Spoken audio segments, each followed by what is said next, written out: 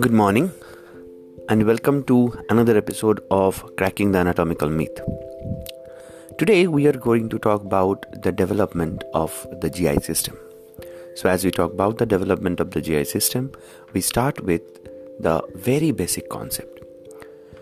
So first of all, when we are talking about the GI system, then we have to remember this fact that the entire GI system is divided into primarily three parts: the foregut, the midgut and the hindgut. Each one of these portions are responsible for giving rise to various other structures. Like from the portion of the foregut, the developing structures will be the lung bud, the portions of the esophagus, the stomach, the first part of the duodenum till the opening of the sphincter of Oddi. Similarly, from the midgut, the structures that will eventually develop will be the second part of the duodenum from the sphincter of Oddi, then to the rest of the jejunum and ileum, including the ileocecal junction, the appendix, the ascending colon, and the right two-thirds of the transverse colon. The portions which will eventually develop from the hindgut are the left one-third of the transverse colon, the descending colon, the sigmoid colon, and the portions of the anal canal till the pectinate line. Remember, the portions which is below the level of the pectinate line in the anal canal is ectodermal in development. Keeping this developmental aspect in mind, what we can also remember is that the foregut has its arterial supply from the celiac trunk. Hence, anything that is developing from the foregut, including portions of the esophagus, including the stomach, then the glands like the liver, the spleen, the portions of the pancreas, etc., they are all supplied by branches or sub-branches from the celiac trunk.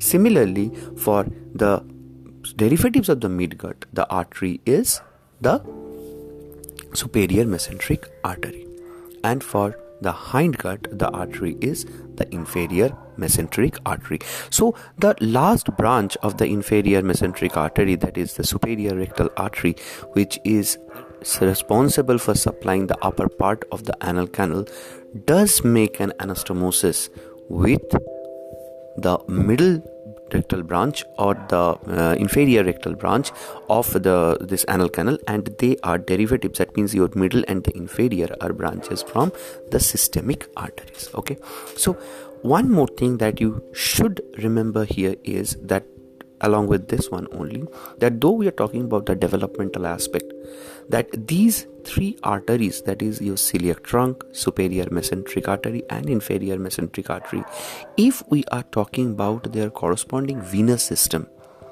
then this particular venous system is the one which gives rise to the portal venous system.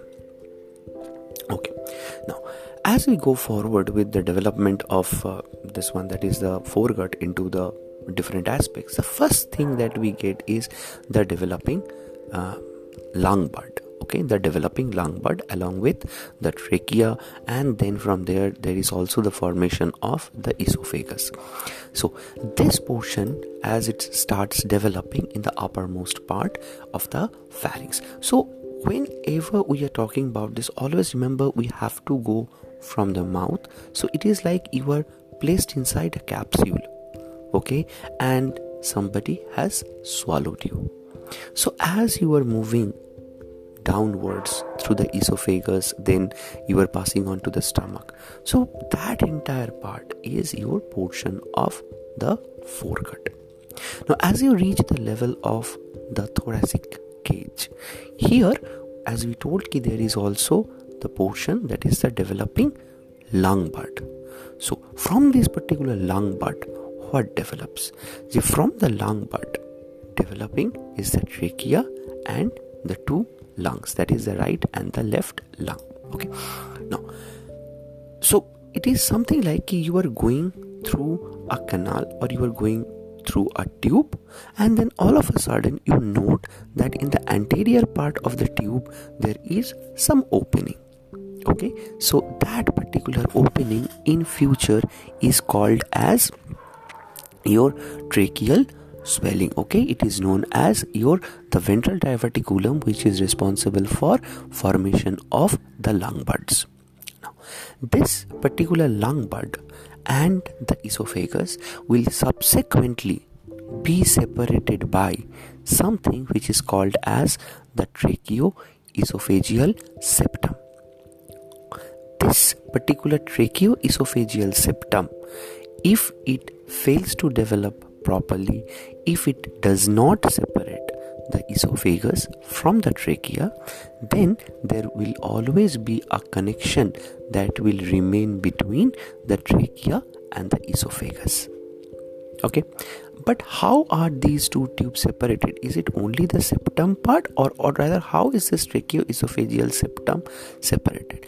Sir, for this don't try to understand too much.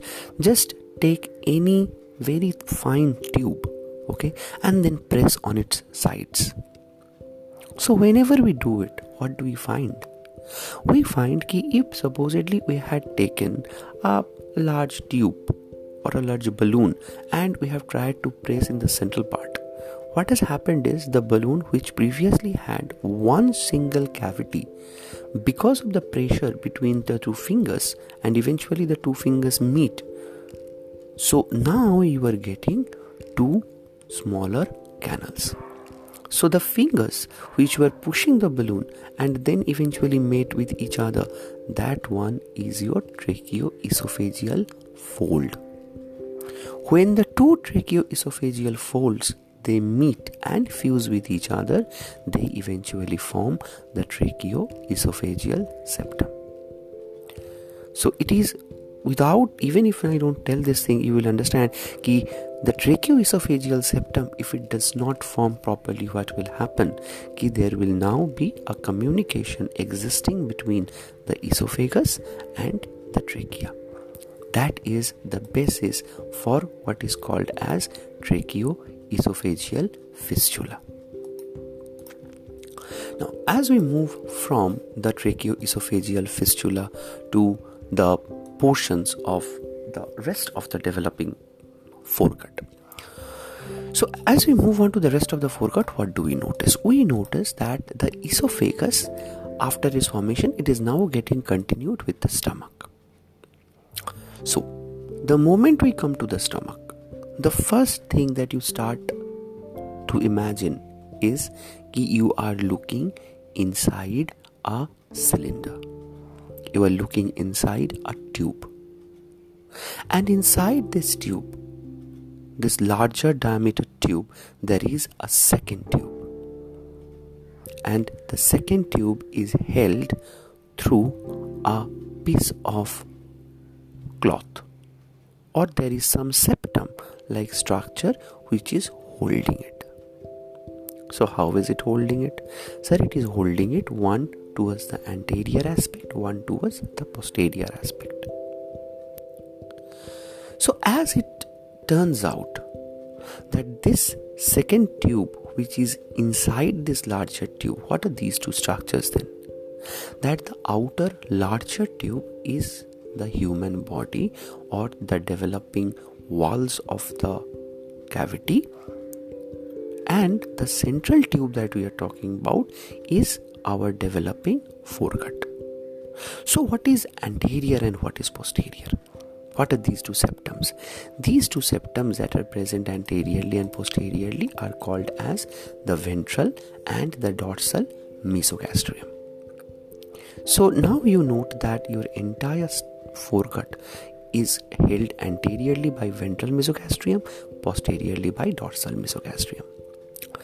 Now this particular foregut, which is present in this portion, the ventral mesogastrium, or rather inside the portion of the ventral mesogastrium, inside the folds of the ventral mesogastrium, there is development of the liver bud. and posteriorly into between these two there is development of the splenic bud. As development progresses, so right now the stomach, which is a portion of the foregut, it has an anterior and a posterior border. So on its anterior border is the attachment of the ventral mesogastrium, on its posterior border is the attachment of the dorsal mesogastrium. As time progresses, this stomach undergoes a rotation, and it is a clockwise rotation.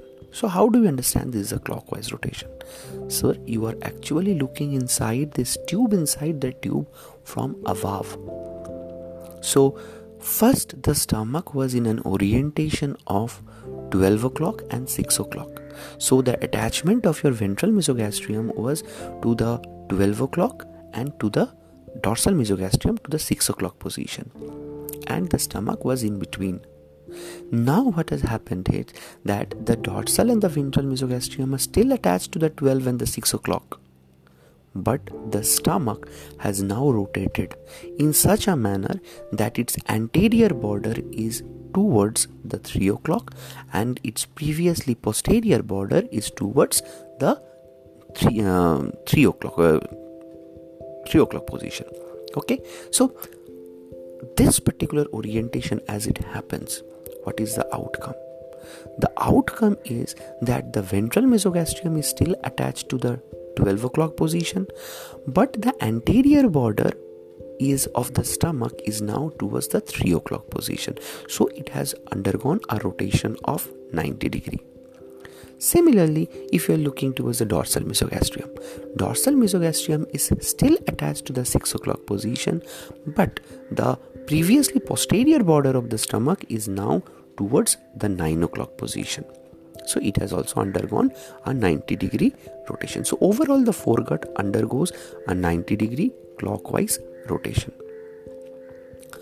Because of this rotation, this anterior border of the stomach will now become the right border of the stomach, or more prominently it is known as the lesser curvature. Similarly, the posterior border becomes the greater curvature. Along the anterior surface of the stomach, that means previously which was the right surface and the left surface, right? So now the left surface becomes the anterior surface and the right surface of the stomach becomes the posterior surface. This left surface of the stomach was accompanied by the left branch of the vagus, and the right surface of the stomach was accompanied by the right branch of the vagus. Because of this 90 degree rotation, what happens is that the left border becomes the anterior surface, the left surface becomes the anterior surface, and hence the left branch of vagus in the abdominal cavity is known as the anterior branch of the vagus. Similarly, the right branch of the vagus in the abdominal cavity is known as the posterior branch of the vagus. Now, as the stomach rotates, as you can imagine, there is a gap which is now persisting between 3 o'clock to 6 o'clock. This particular gap, or rather between your 3 o'clock and say your 9 o'clock. So that particular gap which is persisting, that is lying posterior to the stomach. This particular gap or this space will be known as the lesser sac. And the gap that you can understand which is between this 3 o'clock position, then to the 12 o'clock position, and then to the 9 o'clock position, this particular gap will be known as the greater sac of the stomach. So these are how the different curvatures, the different surfaces, and the different sacs with relation to the stomach is developing.